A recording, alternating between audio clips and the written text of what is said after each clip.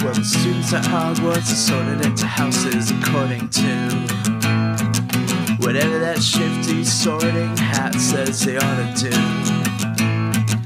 I asked Dumbledore if I could be sorted. He said, sorry, Keepo. but I could get reported to the Ministry of Magic for incorrect procedure. You're not a wizard, you're a Burrow Girl. Hello and welcome to Sorted. I'm Alex. I'm JD. And this is not a Harry Potter podcast, but instead a podcast about everything else viewed through the lens of Harry Potter. Harry Potter is inherently flawed and sorting even more so, but it's still fun to view characters in this way. What are we sorting today? We're sorting Keepo and the Age of Wonder Beasts. Keepo! The title that is almost irrelevant until the penultimate episode or something. What's a Keepo? Keepo is a DreamWorks Netflix show about a post-apocalyptic future, I guess? Yeah, so it's set like approximately 200 years after an apocalypse that's, I guess, has taken place more or less present day. And it's not like it was a long drawn out thing or anything. No, it was pretty much instantaneous, because as a result of this apocalypse, animals started mutating and are now called mutes. Some of which are mega mutes, which are particularly large but can't speak. Others are human-sized and do speak English for reasons. Yeah. And each species adopted one personality trait for the entire species. Each species has a very specific culture. Yeah, which is weird. And It's most fine. humans retreated underground, and the show starts with one of these burrow people accidentally being flushed out to the surface and having to try and get home and survive on the surface, and ends up creating a new utopia for humans and mutes. Yeah. Yep. Although, okay, can I just say, Yep. this is post-apocalyptic, Yeah. so to speak. It is so bright and colorful. Yes. The aesthetics are so wonderful. Yes. It's very much, Visually pleasing. yeah, that concept, but steering very much away from the dark and gritty aesthetic that you Yes. see in a lot of that kind of media. Like, you are still constantly surrounded by shops that have been destroyed and buildings and cars and things that have been eroded over centuries because they've been abandoned. Which is weird because these animals use human things for the most part. I know. But they don't... I think it's because the animal population is much smaller than the human population was. I guess. It's Like- hard to tell because it's also all set in one city. Yeah. There is a wider world out there as well that we Yeah. don't explore in the show. It's interesting though because there is a fair amount of world building. We get a lot of backstory, but there's still so much left out. We get one episode that flashes back to the beginning of this apocalypse, which raises more questions than it answers. Are you talking about the Dave episode? I think Yeah. a lot of that is because Dave is an unreliable narrator. Sure. And here's the thing about that, though. I could accept that being a completely fictitious story, apart from the fact that at the end of that story, it turns out that it is true because Benson confirms it. Because Benson's entire culture was based around one handheld fan. It's fucking wild. Let's save that for when we talk about those characters. Yeah. Let's talk about some characters and Let's talk sort about them. some characters. Up first, we've got Keepo. Keepo Oak. Keepo Oak, the main character, Burrow Girl. So she's raised in this underground society type Yep. thing, but they're very scientifically minded. Yes. And I don't know how much of that is just her because her father Well- is a scientist, her mother is a scientist. Her burrow that she was raised in is not especially scientifically minded. Yeah. Because her parents, we late to learn, came from a different burrow. Yes. And that burrow was all scientists trying to cure the... Yeah. So it is more that her parents were scientists. Yes. And so like her raised father her with science, Yeah. taught her... Like, she knew the names of every constellation before she'd ever seen the sky. Yeah. She's a very happy-go-lucky girl. She just She wants... loves exploring and learning new things. and making friends. And she's excited to have this experience. She very much wants to get home and be reunited with her father, who she Yeah. loves very much. But she's also very curious and is Yeah. enjoying this experience for the most part. She tries to befriend everyone she meets, despite the fact that almost everyone she meets is just like, what the hell is wrong with you? It's survival of the fittest up here. She studied at the Steven Universe School of dealing with enemies. Yes. She tries to befriend every enemy. She's less successful than Steven. Yeah. Here's the thing about Keeper. The thing that, like, the show never properly explained, really. Mm-hmm. Why is she purple? She's half mute. I get it. So, two non-white parents, but who are both human, typical human skin colours for the modern day. Mm-hmm. Kipo is purple. Ostensibly, that is because before she was born, her DNA was changed to be half mute, that of a mega jaguar. Why is a mega jaguar purple? Most other mutes haven't had their colours radically changed from what their natural modern day colours are. Synthetic jaguar DNA. Jaguar? Jaguar. Jaguar. Jaguar. Why are you saying wire? Just how it is. Jaguar. That's Jaguar. Jaguar. Jaguar. Tweeted us. Jaguar. Jaguar. Jaguar. Jaguar. I don't know what's happening anymore. How do you pronounce it? Warm. Tweeted us. Jaguarm. Tweeted us. Jagworm. Is it Jagwarm or Jagworm? Worm? I can't even say worm correctly. Alex can't word. Worm? Right. Kipo. Kipo's purple because she's a jaguar. The jaguar is purple because it's mutated. But none of the other animals are mutated to be different colours. Aesthetics. They thought it would be fun if she was purple. Sure. So for the beginning of the show, Kipo's mother is absent. Turns out she was actually just a monkey. You know. You're introduced to this mega monkey. The mega monkey, we definitely had theories early on that maybe the mega monkey was her mother or something. Yeah. The initial theory being, did her dad fuck a giant monkey? That is what we were thinking, because the show hadn't given, it clearly was sort of implying that there was some relation between Kipo and the mega monkey, but it hadn't given us it hadn't established how that could have been possible. It hadn't established that the idea of transforming into a mute creature yet. Until much later in the show. Yeah. So we're just, how? It never really actually explains how that's science. She does experiments on her unborn child, which the show seems to say is totally fine. Yeah. Kipo's super into it. Some of the other characters are like, that's a bit weird, I'm so sorry. And she's like, this is awesome. When Kipo first learns it, there's like a fake out where you think for a moment she might be angry about it, but then she loves it. But that should be not cool, right? It's not cool. It's not cool. No, her parents did terrible things that conveniently resulted in saving the world. They never really elaborate on that being incredibly problematic. Leo and Song should probably be arrested for war crimes. Yeah. Well, Kipo's a Hufflepuff. Yeah? Her main drive is make friends and be home with family. Yeah, but she also... there is strong Ravenclaw leaning. Sure. She's very curious. She loves to learn. Yes. I think a lot of her friendliness comes from her sense of curiosity and, wanting to know more. I do agree with you, Hufflepuff overrides that, because I feel like her love and determination to keep people safe and to help people is the bigger picture of her character, but there is a strong argument for Ravenclaw. Sure. Just needed to make sure that was clear. So Hufflepuff? Yeah. Kipo's a Hufflepuff. Hufflepuff! Who is next? Up next is Wolf. Wolf is Kipo's best friend. Yeah, she's like 8. Something like that. Yeah, she's smaller. Kipo's like early teens, and Wolf is young child. So Wolf is 10-ish. Here's the thing, we don't know for certain, to be fair. Yeah. She herself doesn't know her parents. We get a backstory and a flashback for her, but we still don't actually know where she came from. What happened to her parents? Why she's entirely on her own? I think it's safe to assume her parents have died. Probably.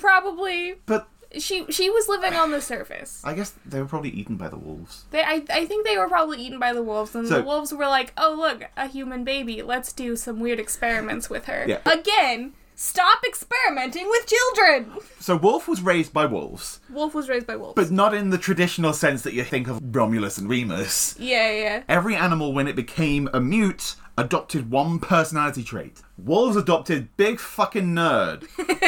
The wolves are scientists. Yeah, they're called the Newton wolves. They want to learn and study. They live in an observatory, most of them do, apart from these wolves that live in this house. Yeah. And so she was raised by these wolves as part of this wolf pack. And the wolves were basically raising her as a social experiment. Yeah. We find out. Yes.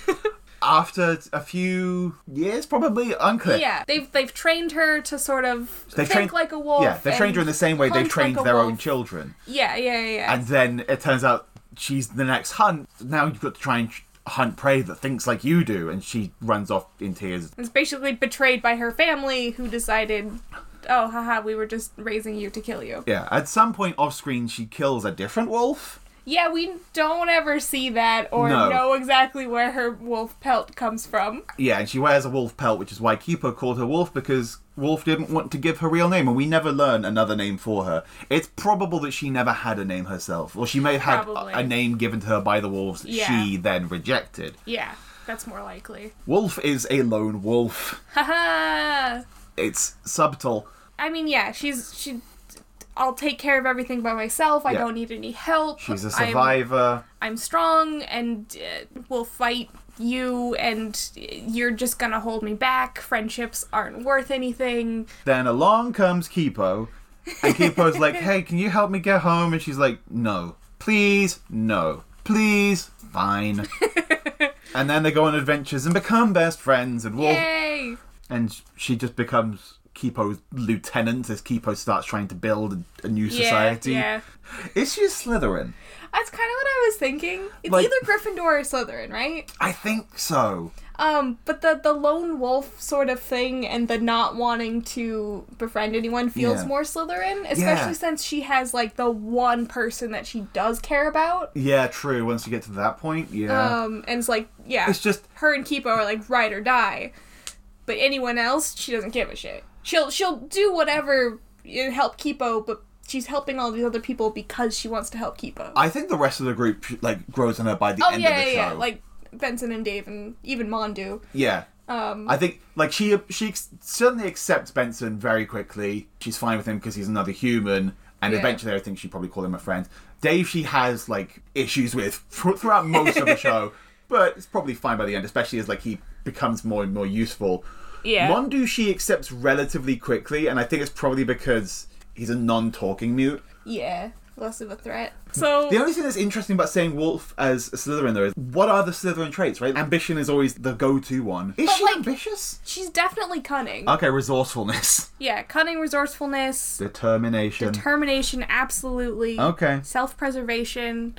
Like, lineage, not so much. No, but they're not all going to apply all the time. But she definitely has that sort of spunky, like, stick up for yourself. They've got that classic Hufflepuff Slytherin friendship. Yes! Yeah. I love that combo. Slytherin! It's such a strong friendship combo. Up next is Benson. Benson's a good boy! Yeah, so he's another human who's also just living on the surface. But he's a lot more chill. We do get an explanation as to why that is later down the line. He likes his tunes, he listens to chill music. Yeah. In a later flashback, turns out his ancestors for 200 years have waged war with Dave because 200 years ago, when the apocalypse happened, Dave found a handheld fan, and then this human guy wanted it and founded a cult based around having this fan called the Fanatics. Benson was the last of the Fanatics, a 200-year-long cult obsessed with a single handheld fan with an infinite battery life. It's solar powered. Mm-hmm. They just replace the batteries, it's fine.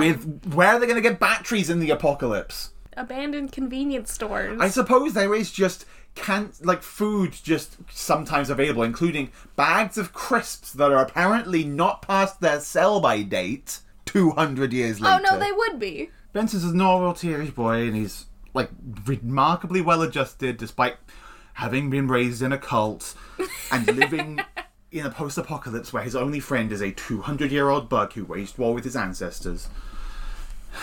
Really doesn't dwell on that much. No. He's just really chill. Well, he didn't even bring up the fact that he was raised in a cult. He didn't think that was relevant. Was it? I guess not. Benson's main personality trait is that he's chill. Yeah. Which is big Hufflepuff vibes. Benson gets a love interest. Yeah. Which is great. And they go to prom together. Yeah. And, like... Wonderful. They do some stuff with looking at him and then the background going all pink and, like, the romantic music playing. And it's like... It's how you know they're in love. Well, Avatar would just be blushies. Oh, I love blushies too. There's probably blushies at some point. Oh, there are absolutely blushies. Yeah. So Benson's a Hufflepuff also, yeah? Yeah, Benson is a Hufflepuff. That's what I was getting at when I was saying his main character trait is that he's chill. Yeah, yeah. Big Hufflepuff energy. So Dave.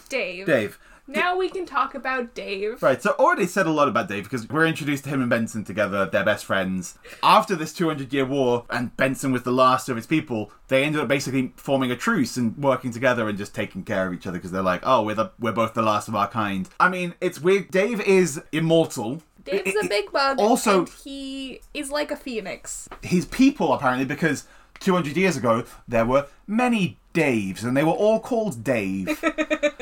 And they were identical. That is 100% Dave being an unreliable narrator. Sure. They would have wrote, yeah.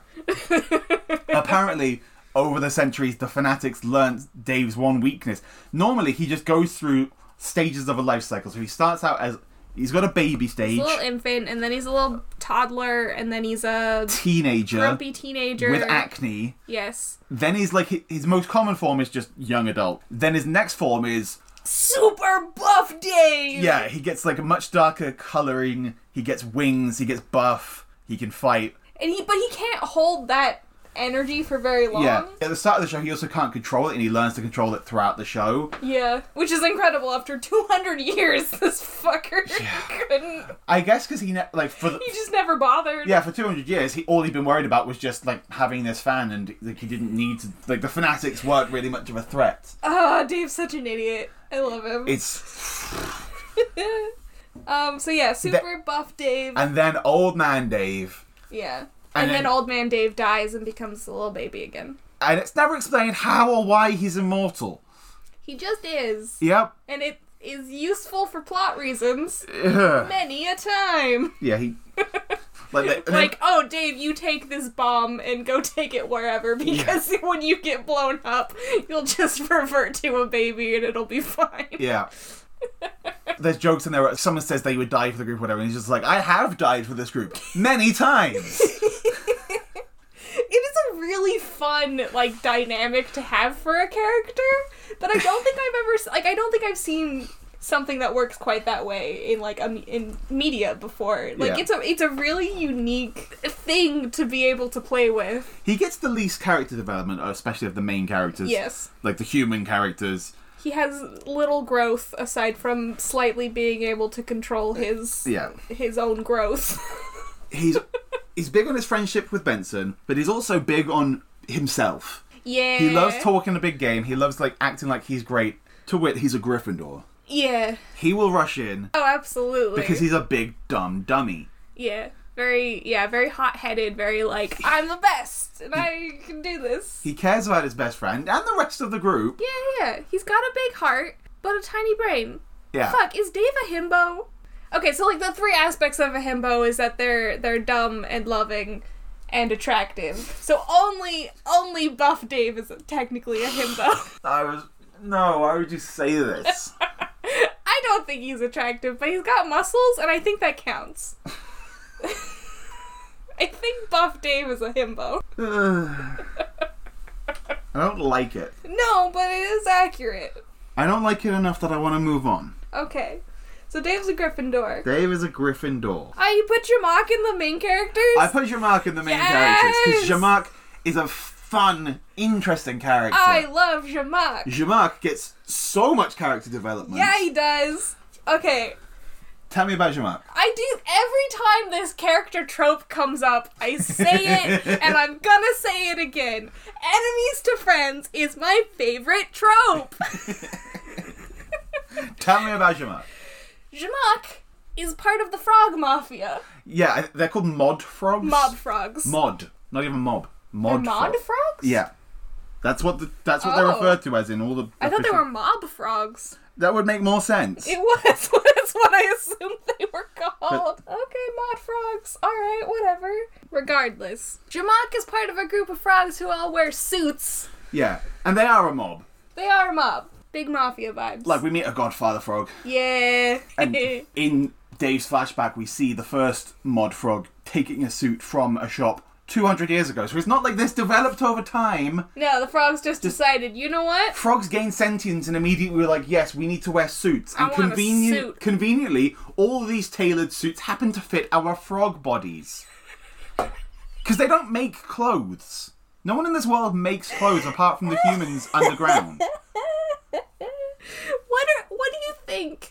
Size dimensions. I don't know how suit sizes work. They're generally quite well fitted, though. Yeah. But it's what, like a 30-something waist, and then you get a length for the inseam of the pants? Probably something, yeah. Can you imagine pants that would exist that would fit frogs? They got real skinny little legs. Mm-hmm. Why do these jackets fit them? They're very broad. It's like they're getting pants from the kiddie section, and then and then jackets from the big and tall section. At the beginning of the show, Zhamak is like the leader of this particular group of mod frogs, which is a smaller section of the overall group of mod frogs. Yeah. And they want to capture Kipo because she's a burrow girl. Zhamak ends up getting defeated. Yeah. Time after time. Humiliated. Usually with giant bunnies being involved. Yeah. To the extent that the Godfather frog, she cuts his tie. He gets outcast from the rest of the frog group. Yeah. They cut his tie. He's no longer one of them because he failed too many times. Yeah. He let them down. So now he's a lone frog. Yeah. So Zhamak is like, aha, if I can get my hands on that burrow girl, all will be restored. Yeah. I will have power and influence once again. Yeah. He keeps failing. He continues to fail. Yeah. He gets captured by the Newton wolves. Kipo frees him. Yes. And so he ends up being in her debt. Yeah. Again, he ends up helping Kipo and the group. Very gradually, and despite Zhamak very much not wanting to, he becomes friends with them. Yeah. So enemies to friends. I love Zhamak. Zhamak is a Slytherin? Yeah, Zhamak I think is a Slytherin. Yeah. He is clearly very self-oriented. Yes, and status. Yes. Influence. And he does change and grow over time. Yeah. But I think the Slytheriness is still there. He helps people who help him. Yes. And finally, for our main characters, we've got Hugo Oak. Hugo? Yes. Does he have any other names? No. Oh. Because he abandoned that name. Scarlamagne, the main villain of the show, is a mandrill. He sure is. Well, I say the main villain of the show. The main villain of the first 2 seasons. Yeah. Again, a villain who turns. So, season 1, he's a behind-the-scenes kind of villain. He shows up towards the end of season 1. He's pulling the strings in the background. Yeah. Then we're introduced to him. He's a mandrill who acts very proper and British and plays the piano and has a flying flamingo car. But he's also incredibly unhinged. Yeah. And we're introduced to him, he wants to make a perfect mute society where humans are all enslaved, because for centuries humans enslaved mutes, as in animals, in zoos. There was, like, the remnants of a zoo are there, so they know about how animals were treated by humans. He has some crazy pheromones that allow him to control other primates. Yeah, specifically primates. And so this means that not only can he basically mind control other monkey ape types, he can also mind control humans. Yep. Kipo's immune, but everyone else he can mind control. Yeah. And he does. Yeah.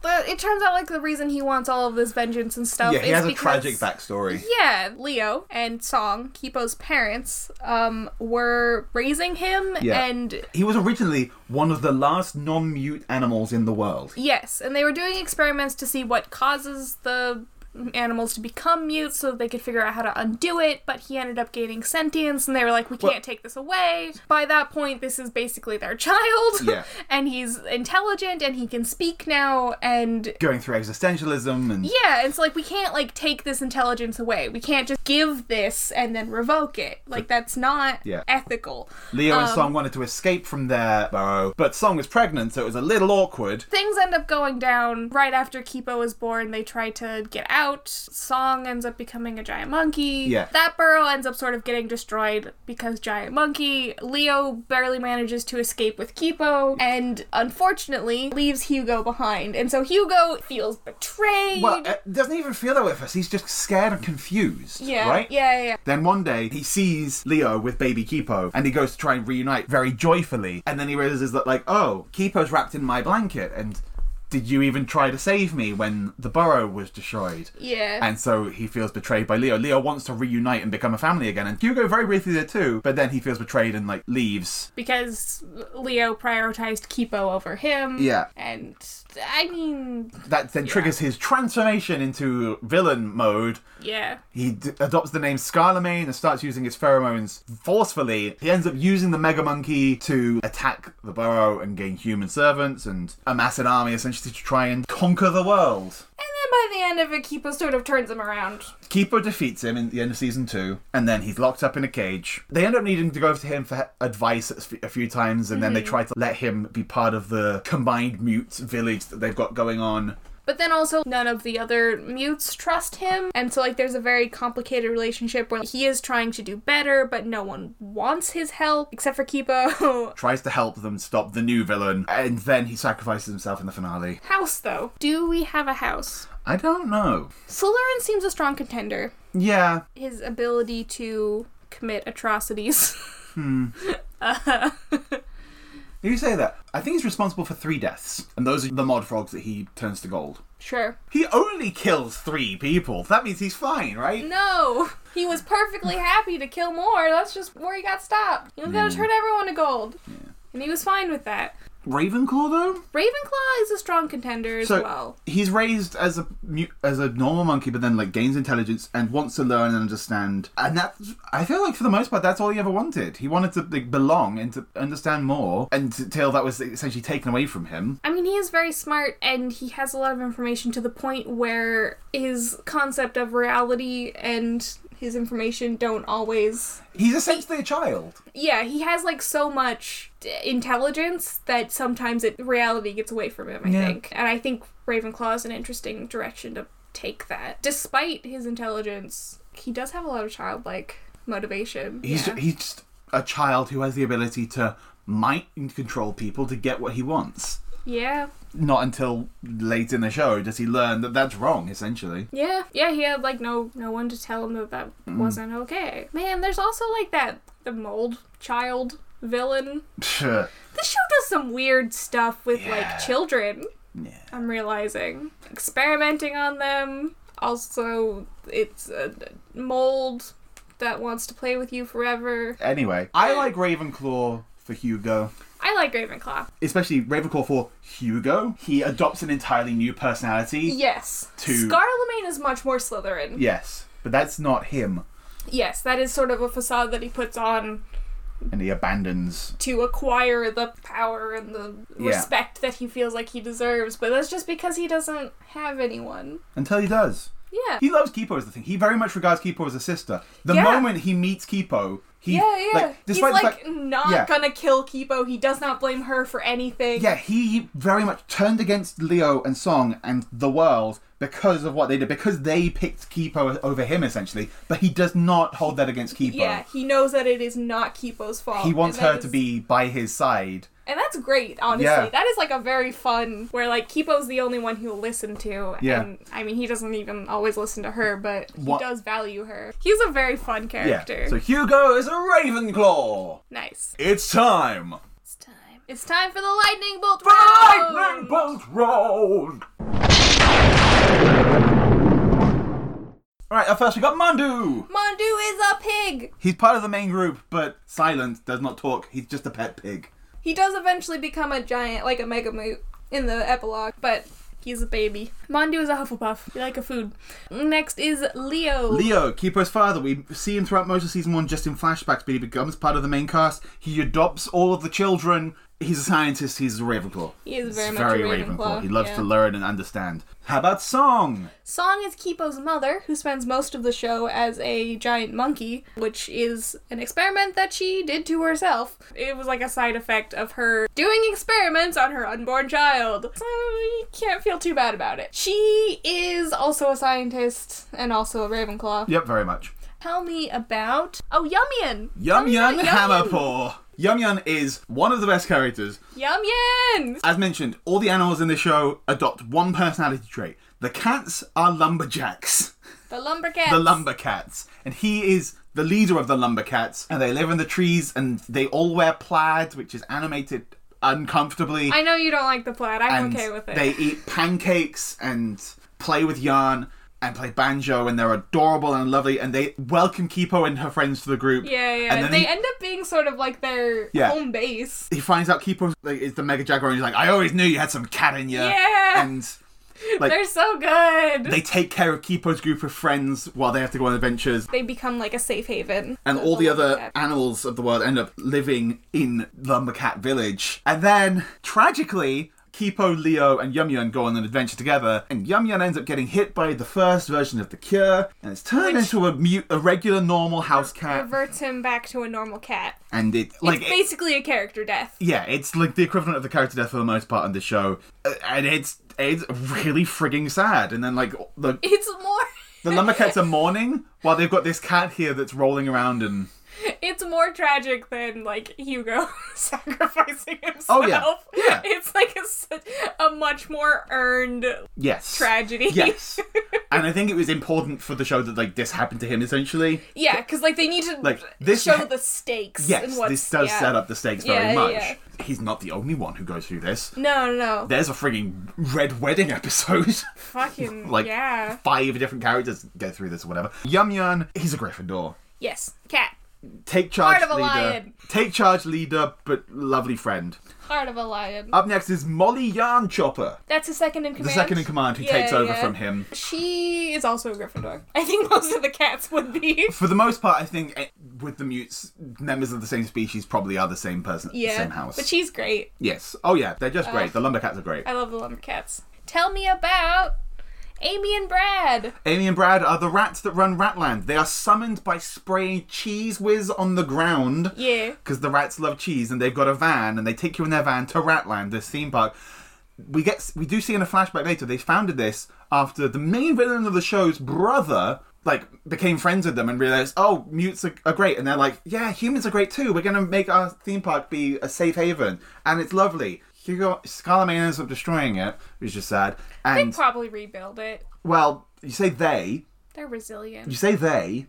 Brad ends up getting demutified. Oh, yeah. And turns into a regular rat, and Amy is heartbroken, and it's really tragic. The rats are also some very good characters. Yeah, they're really fun and sweet and friendly, It's too. so rare that you see positive rats. Yeah, like in animated media in particular, where the rats are not the villains. No, they're very Hufflepuff. Yes. I love them. As someone who has had a pet rat, that is extremely valid. They're so sweet.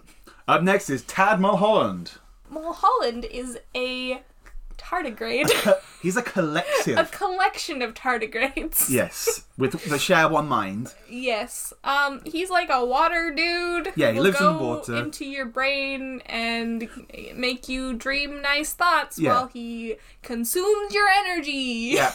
But he realizes that that's not good and is like, oh, I'll stop doing that. He genuinely thought it was like a symbiotic relationship and he was doing a good thing for people when he did that. He didn't realize. He's like, oh, I'm making them happy. And then also I get food, which is cool. Like, it's great. And then Kipo's like, no, don't. And he's like, oh, okay, well, I'll figure something else out. And then he ends up helping them, like, a lot. Yeah, they just send him into lots of people's brains to, like, either, like, break mind control or learn secrets. Or they use him at one point to, like, simulate how a fight could go. Yeah. And he's like, oh, this is fun. Helping people is nice. Yeah. He's just, like, having a good time. Yeah. I think he's Ravenclaw. Sure. I think he's very interested in how the mind works. He's very curious. Yeah. And I think, like, he is trying to do stuff, but I think it's more out of a curiosity and an enjoyment of learning and experimenting. Sure. So tell me about Gerard. Gerard is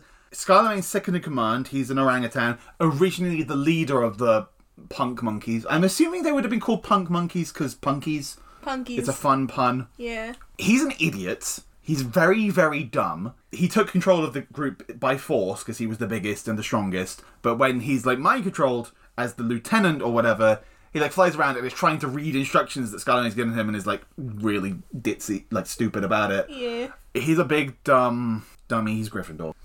You can tell me about Lemire. The one with the big eyes? Yeah, she's like a lemur. Yeah. Get it? Lemire. Lemire is a lemur with big old eyes. I'm gonna say Hufflepuff. Sure. Tell me about Billions and Billions. Billions and Billions are the two leaders of the Newton Wolves. Apparently there's good Billions and bad Billions, though I never heard them referred to as such in show. I think when they introduce themselves, they're like, I'm Billions and I'm Billions. Like, yeah. I'm a good twin and I'm a not good twin. Because one of them is much keener on eating everyone than the other. But also he's still, they're passionate about knowledge and learning and understanding. They love understanding the world. I guess, like, when we first meet them, it feels like it's being done purely to be a contrast to what you'd expect. Sure. But then it plays really well into Wolf's backstory, so... Yeah. I'm fine with it. They're super Ravenclaw. They're the Ravenclawiest of Ravenclaws. Yes. How about the Umlaut snakes? Ooh, the Umlaut snakes. They are rock and roll snakes that live in the desert and play guitar with their tongues. Yep. They're all badasses. Yep. And I think they might all be ladies. I think, yeah, or at least... The main one definitely is. The majority of the ones that we interact with are cool, badass snake ladies. I want to say Gryffindor. Sure. Just, big punk energy. Tell me about the Scooter Skunks. The Scooter Skunks are a group of skunks that ride around on scooters. That's literally all there is to it. They're Slytherin. Tell me about the Humming Bombers. The Humming Bombers are giant hummingbirds that have nectar?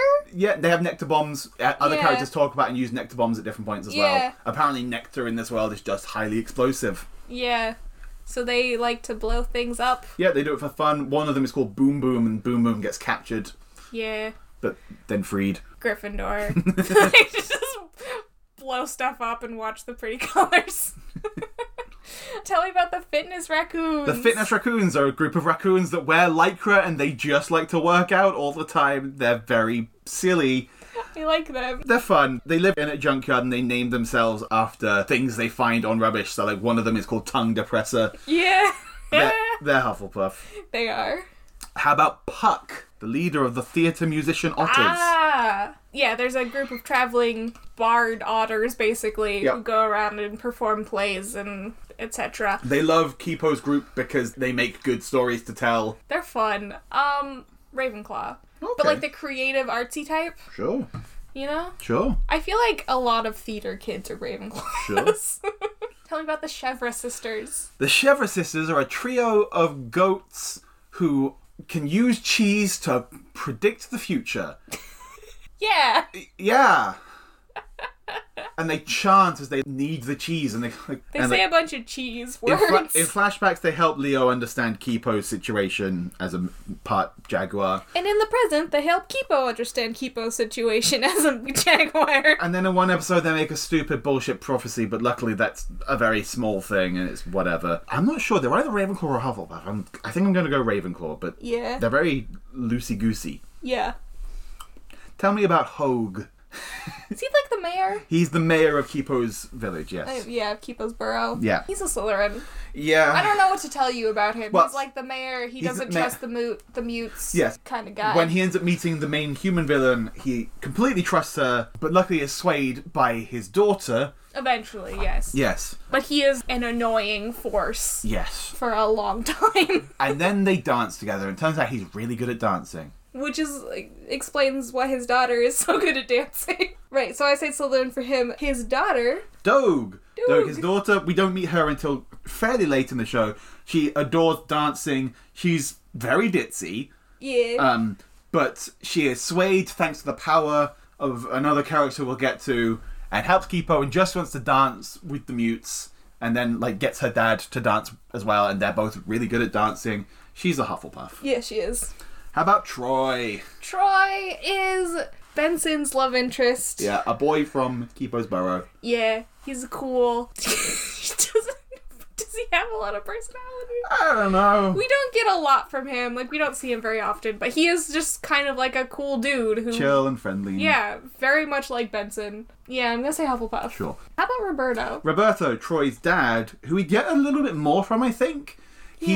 He was one of the people who was mind controlled by Scarlet-Mane, but they free him and he helps out. Yeah, he wants to help them and everything, and also he acts as wingman, as Benson's wingman, which is great. Which is surreal. The interesting thing about him is, like, the rest of the humans go back to the burrow with, like, Hogue and follow his lead. They're not back to the burrow, they go on Amelia's boat. Yeah. They regardless, they follow Hogue and go do whatever he suggests, but Roberto is, like, the only one who stays. Yes. And is like, no, I've had enough experience. I know that that's not the correct answer. I'm going to stay with Kipo and Leo. And I think that's him making the brave choice, so I'm going to say Gryffindor. Yeah, no, I like that a lot. Yeah. How about Asher and Dahlia? These are Kipo's two female friends?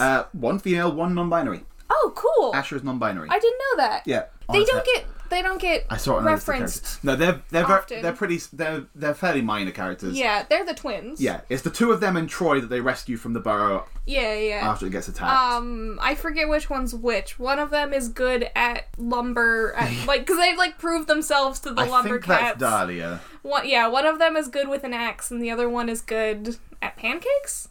No, Troy's good at pancakes. I can't entirely remember. They're pretty minor, but yeah, they're not.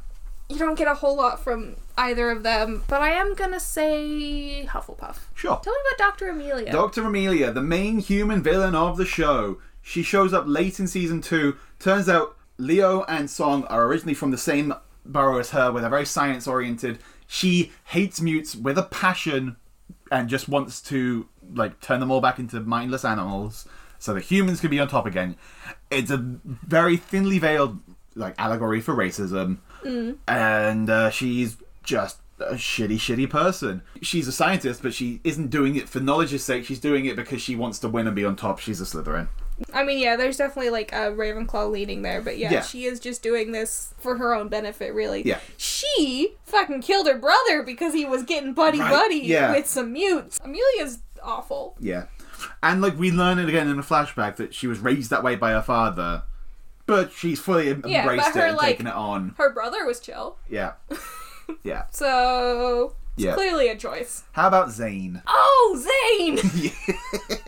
The idiot. Yeah. I mean, they're both idiots. Yeah, but he's a fun idiot. Yeah, Amelia has two henchmen, one of which is Zane, who gets taken captive by the Lumbercats. Yeah, by the whole like group, by Hamufa. By Hamufa, that group in general. He ends up sort of like becoming friends with one of the fitness raccoons. The fitness raccoons, because they both just want to be fit. Because they just want to work out, and he's just a big dummy. And so who's just doing what his boss told him to. Yeah, when Kipo's putting together the prom to like be friends with everyone, he ends up deciding he's going to go with that because Amelia wasn't like going to help him or free him at all. Yeah. These guys are actually nice to me even when I was a prisoner. So he has sort of like a change of heart, but like just because like he hadn't experienced anything else, he didn't know any better. So like now that he's experienced that these people are chill, then he's like, oh cool, then I'll be chill. Yeah. I think he's a Hufflepuff. Sure. Tell me about Greta. Greta is Dr. Amelia's other henchwoman. She's also very, very stupid. It's kind of bizarre that these are the two henchmen from their original burrow. I think Amelia likes them because they'll just do what she tells them. Yeah, she's very much hired muscle. She'll do whatever Amelia tells her to. I'm going to put her in Gryffindor, though, because she's not doing it. She doesn't realize that she's just, like, loyal to her boss. And finally, tell me about Hyunsu. Hyunsu is a K-pop narwhal. He only speaks Korean. Which is great. He has a beautiful singing voice. He is what sways Dog. Amelia's captured him. And so, like, he's singing from, like, his containment unit, and she's like, this beautiful song. And she's like, how could such a beautiful voice ever be evil? I'll free you. And it's great. Yeah. What house is he? Gosh. Which house do you think is the most charming? You think? I don't know. What do you think? Okay, well, Ravenclaw's got that creative sort of vibe. Sure. But I feel like Gryffindor got showmanship. Yeah. More so. So I'm torn. Take your time. No. I'm gonna say Gryffindor. Okay. And that's Kipo and the Age of Wonder Beasts sorted. Yay! Right, it's my turn to sort it out. Yeah, it is. Decentralize the government. Not every visiting job needs to be either a shop, a teacher, or part of the Ministry of Magic. So there's so many departments in the Ministry of Magic that should just be their own independent thing. The police should not be directly run out of the Ministry.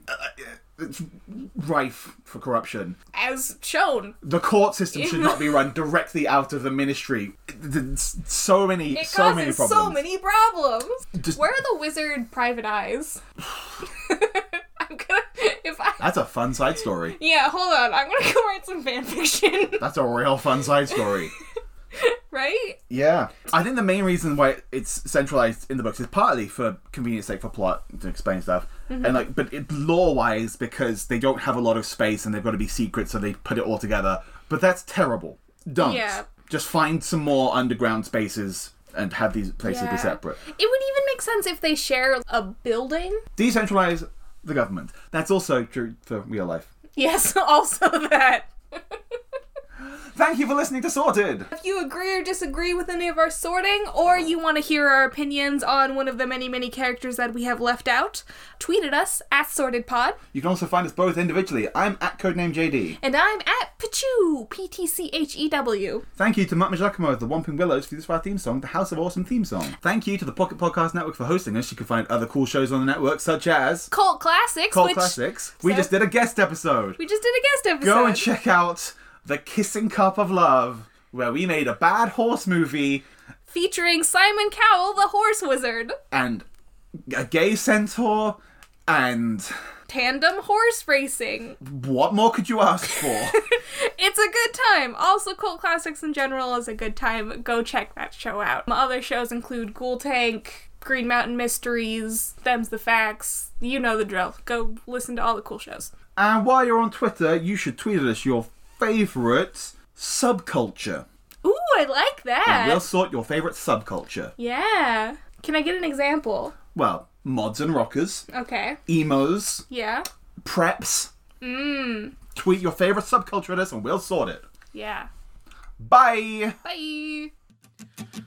Start a new house and it's called awesome. Start a new house, it's called awesome. Start a new house and it's called awesome.